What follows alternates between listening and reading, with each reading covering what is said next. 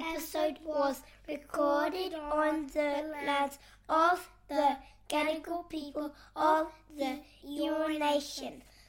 We pay our respects to elders past, present and emerging.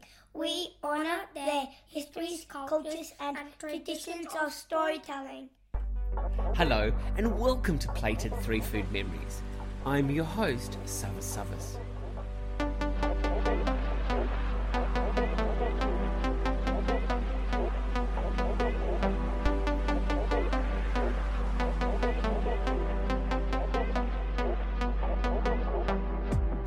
For a quarter of a century, my catering company, Plated, has contributed food experiences for some of Australia's most extravagant and intimate soirees. Food connects us. It connects us to people, to places and to moments in time. These memories shape who we are and what we value. So come and break bread with my guests and I as they share their food memories, revealing far more about themselves than what they've tasted. In this episode of Plated, I'm taking you back to the days of the old schoolyard. Oh, don't you remember? Well, actually, the school kitchen. Inner Sydney High School, or ISHS, is Sydney's newest and shiniest secondary school, standing an impressive 14 stories high on the site of the old Cleveland Street High School. It sure looks a bit different from the schools you and I would have attended back in the day. But although the school looks different to what we may remember, at the heart of the school, it's the same, keeping the students engaged and empowered so they can grow and succeed in their lives after school are dedicated teachers charged with the genuine desire to give our little people quality education. Someone who lives and breathes this desire daily is Principal of ISHS, Robin Matthews.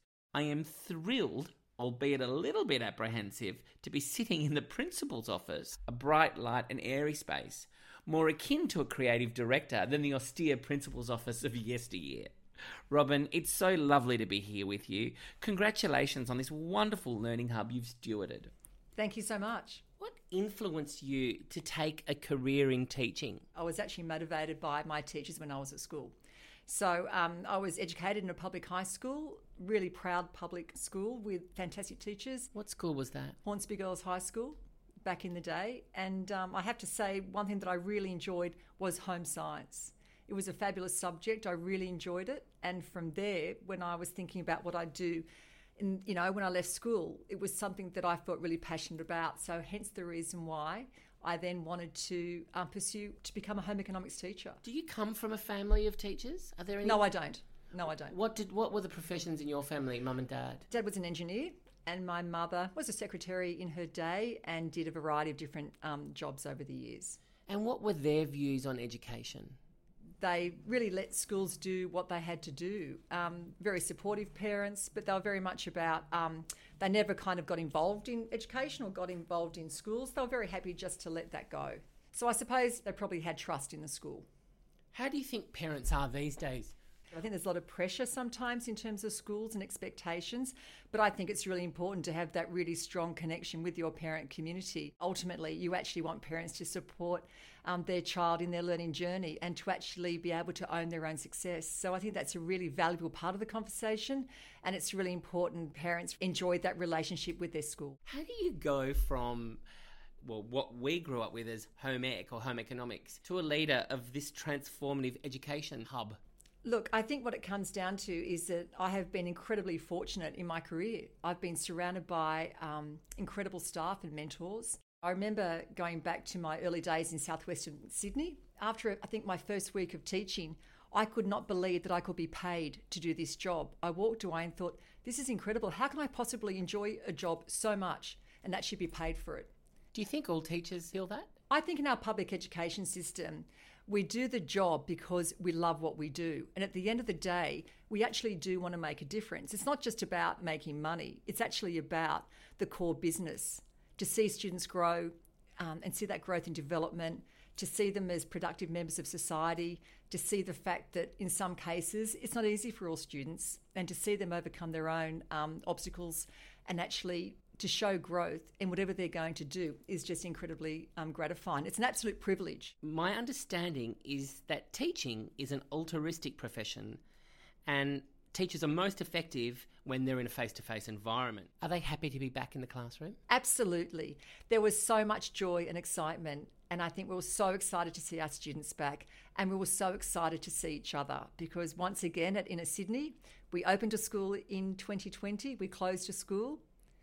2021, we opened a tower, and then 6 months later, we closed again.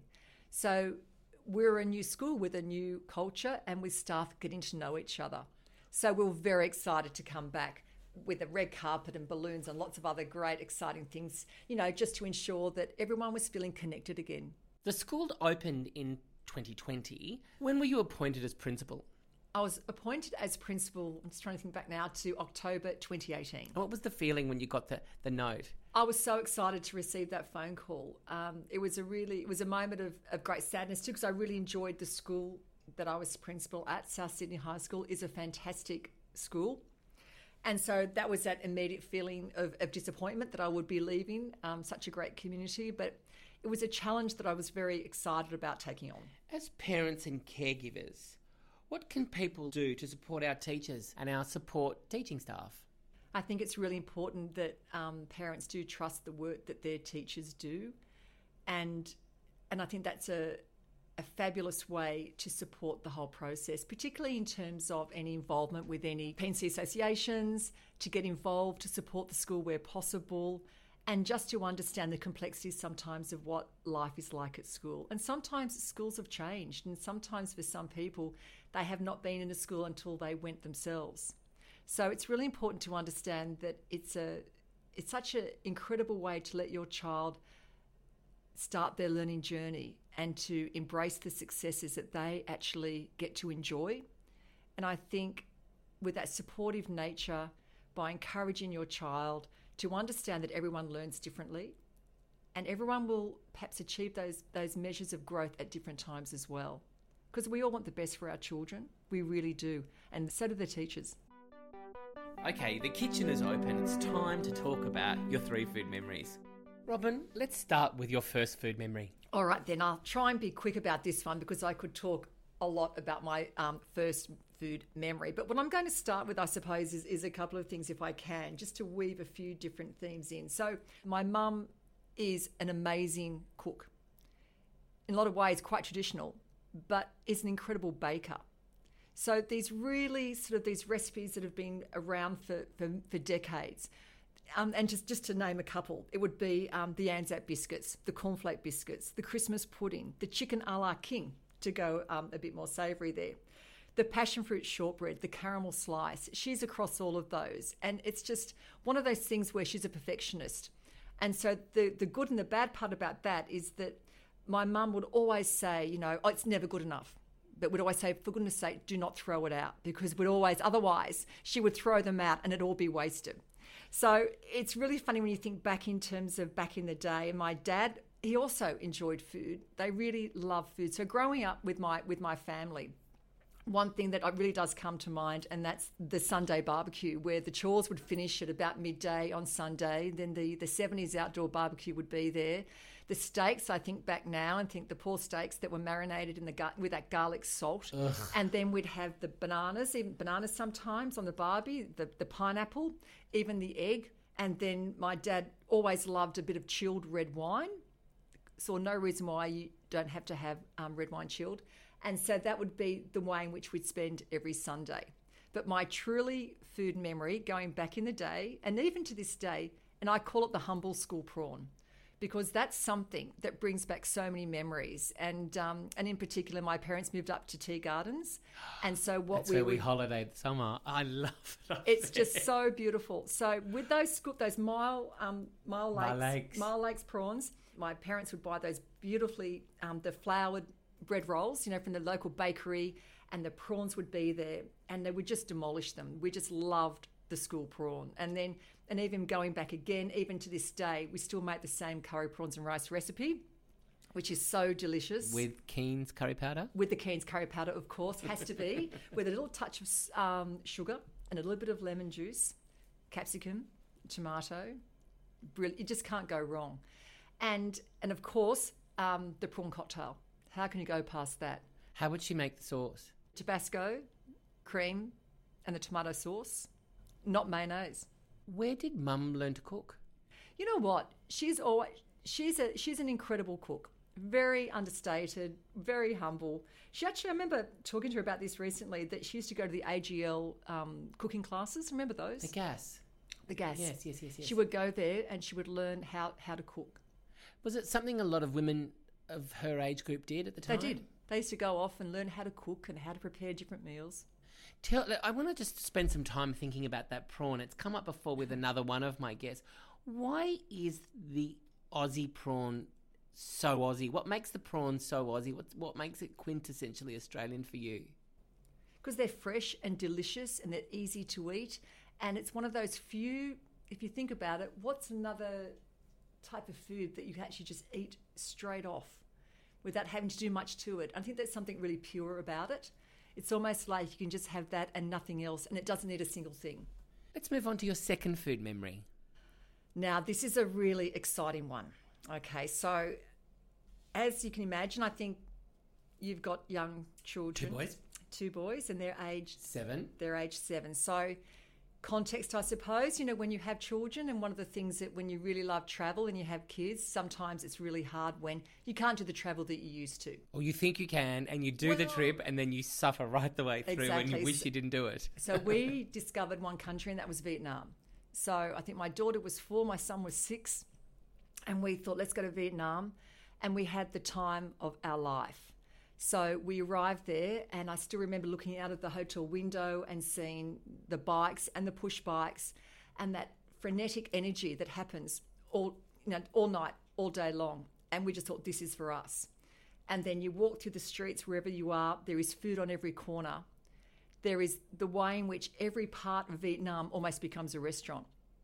The food is fresh, the food is delicious. And so one item in terms of my food memory, and I've thought hard about this, and I can't say it properly, and I'll put it out there right now, is the bang ziao. And I know the bang ziao is the sizzling of the flour, the batter when it goes onto the pan. So we, as a family, we will just source that meal out all over Vietnam. Like, it's so delicious, the crispness of the rice pancake, and then you've got the prawns, and then you've just got so many different elements to it. And it's so different across the different parts of Vietnam. So if you go into, say, Hoi An, they're smaller. Then you can actually wrap them in the rice paper and also the leaves. And they're just so delicious and so crunchy. And you can just go to the markets and you can just have as many as you like. And even though, they can be an entree, they can also be a main. And it's just one of those things where I think that you just cannot go wrong. What did the children think? Do you remember their expressions? Love it. Absolutely love it, to the point where we go back all the time, because we just enjoy it so much. It's just one of those things that is so strong, and it's really hard just to consider just one food memory of Vietnam, because there are just so many. Do you create food memories with your own children? Yes. What are some of those? Once again, I suppose a food memory would be where Angus, my son, actually has perfected a really good bang ziao. Himself? Himself. Wow. And your daughter? She's incredible, actually, in terms of the appreciation for food. She makes her own pasta and does it beautifully. I think that burnt butter, that gnocchi with a sage, so delicious. So, no, she's an incredible cook, actually, and she really loves preparing food. She loves the journey of food from the start to the finish. I think the pasta for her is probably her sweet spot in terms of what she can deliver and what she does. Like, a lamb ragu, delicious. Who does the cooking at home? Very good question. So I have to say, as a working mum, I would say over the years it was predominantly me. But I have to say, in the last few years, it's nice to say my husband really, really enjoys cooking, loves it. So he's been doing a lot more. And I think part of that is probably, the change of pattern of working from home.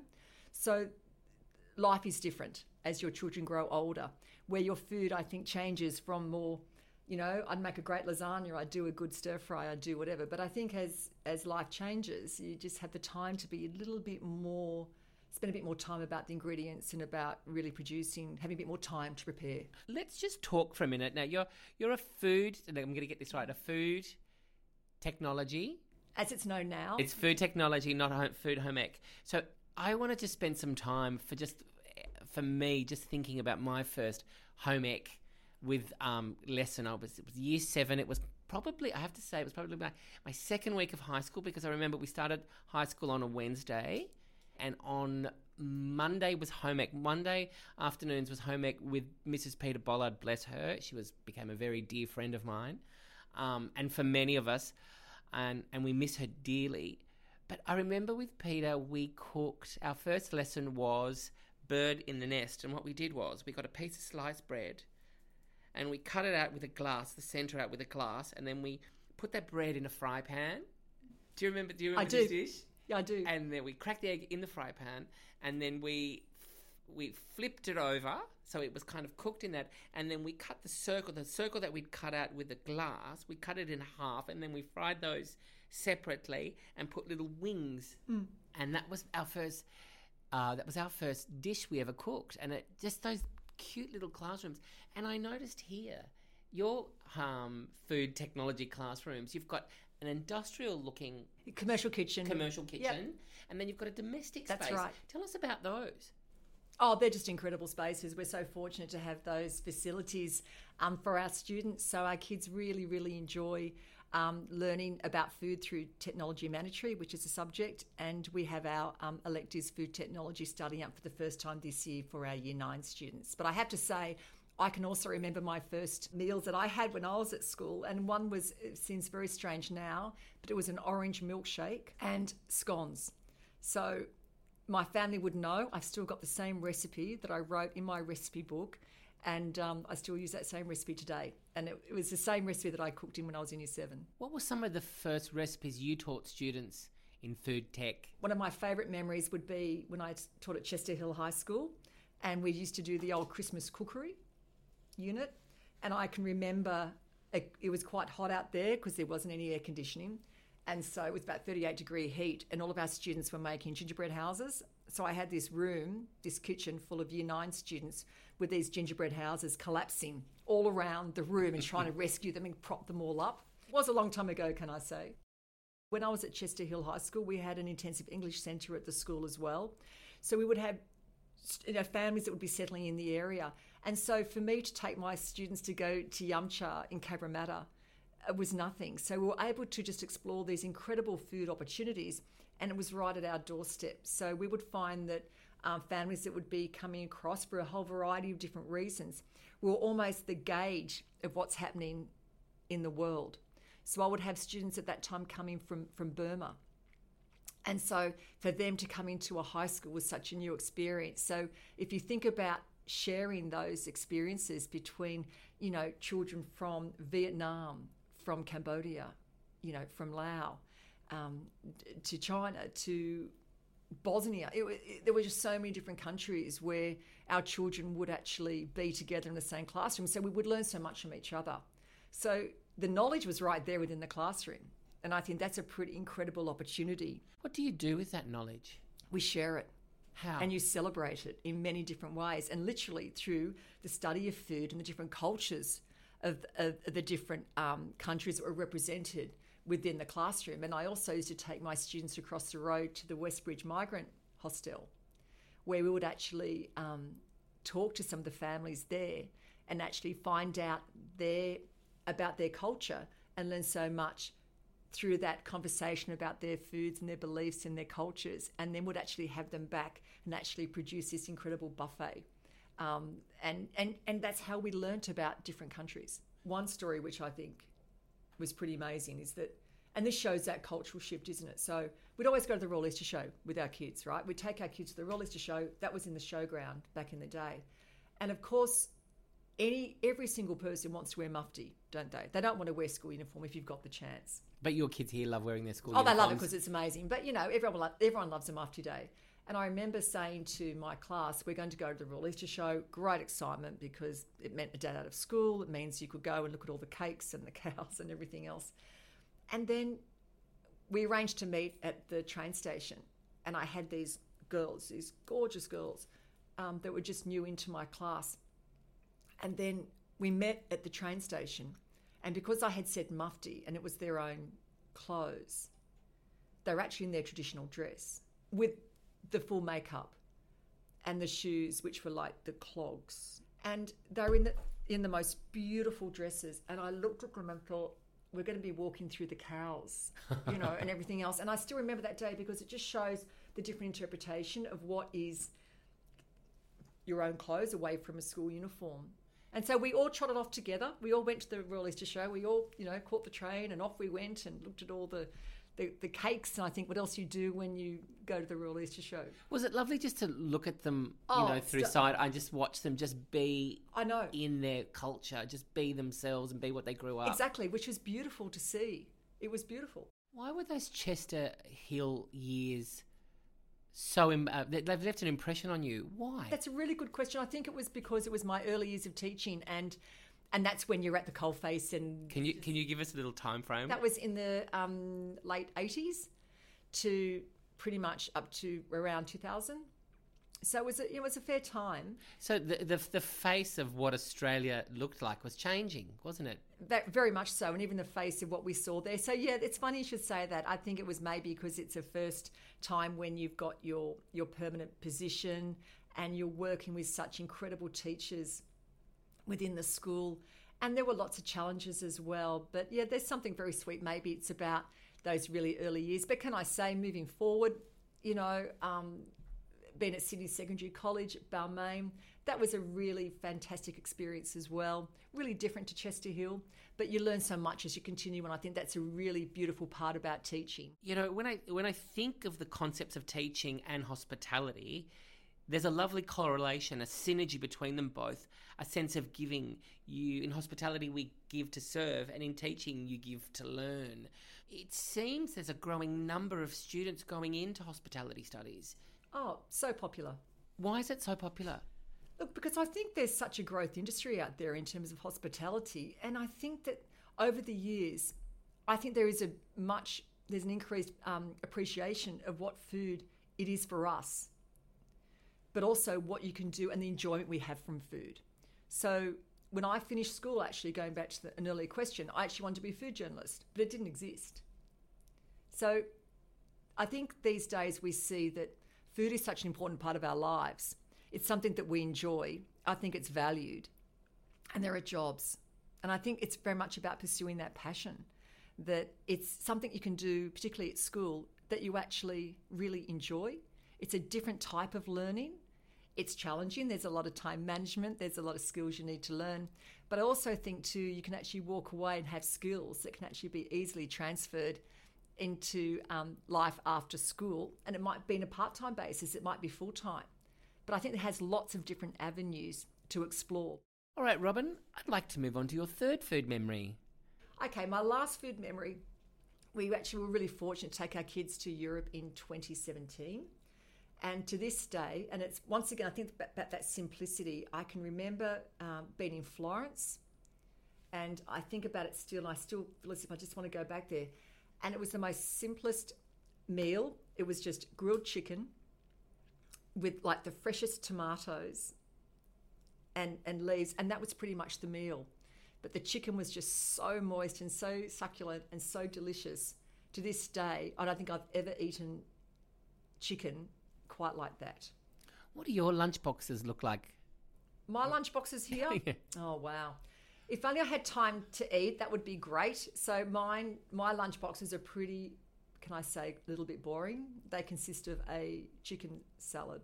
As I say, the chicken's never quite there, but pretty straightforward and pretty basic. You know, teachers are pretty busy people, so we don't really get a lot of time to eat. Let's talk about your social cause. To be honest with you, I think something which is close to my heart, and it's, you know, it's a bit of a hard topic sometimes, and that is around when you look at that cancer research and you look at a disease like mesothelioma, which is just a really hard, tragic and terminal disease that still needs, I think, it still needs a lot of funding. You know, like my father died in 2011. It was very sudden. And the interesting part about that was the reason why we knew Dad wasn't well is because we were at the Tea Gardens Hotel and we'd ordered, I can still remember it, a pot lamb pie, and he couldn't eat it. And my father loved his food, always loved his food.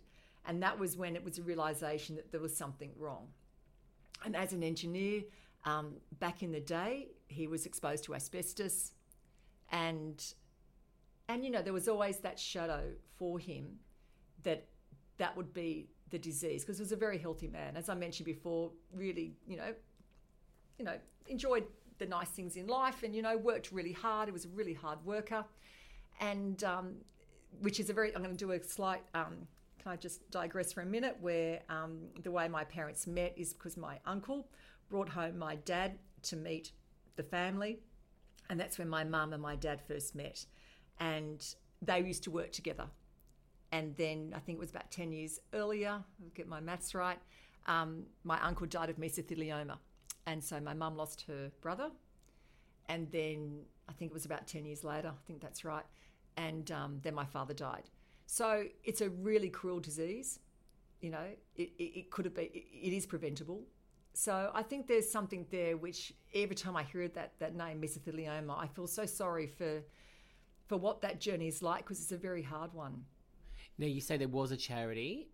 Yeah, so Benny Banton. That foundation's actually closed. So I suppose what I would like to mention here is around the Cancer Council and, you know, looking at that research into mesothelioma and possible treatments.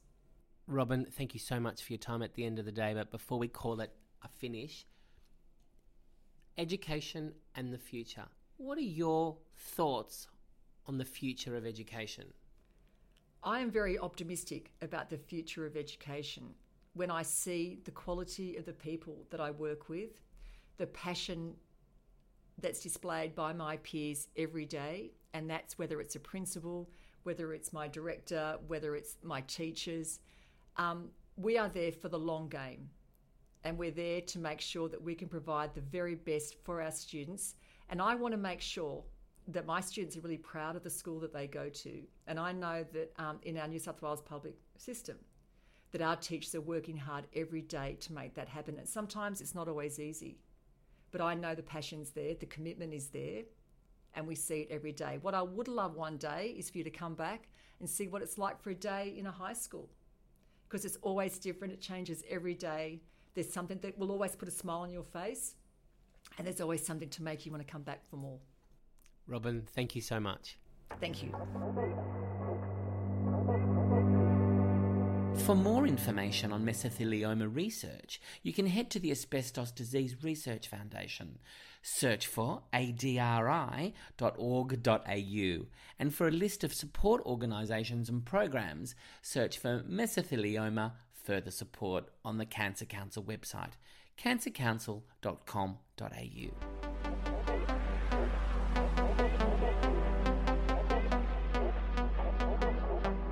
That's it for this scholastic episode of Plated 3 Food Memories. We'd love it if you could tell your friends about it, write a review, and share the love.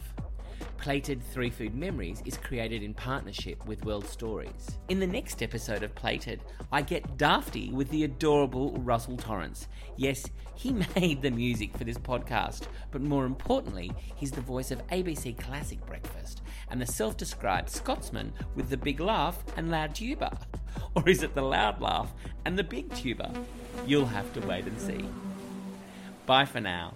Ora Kali.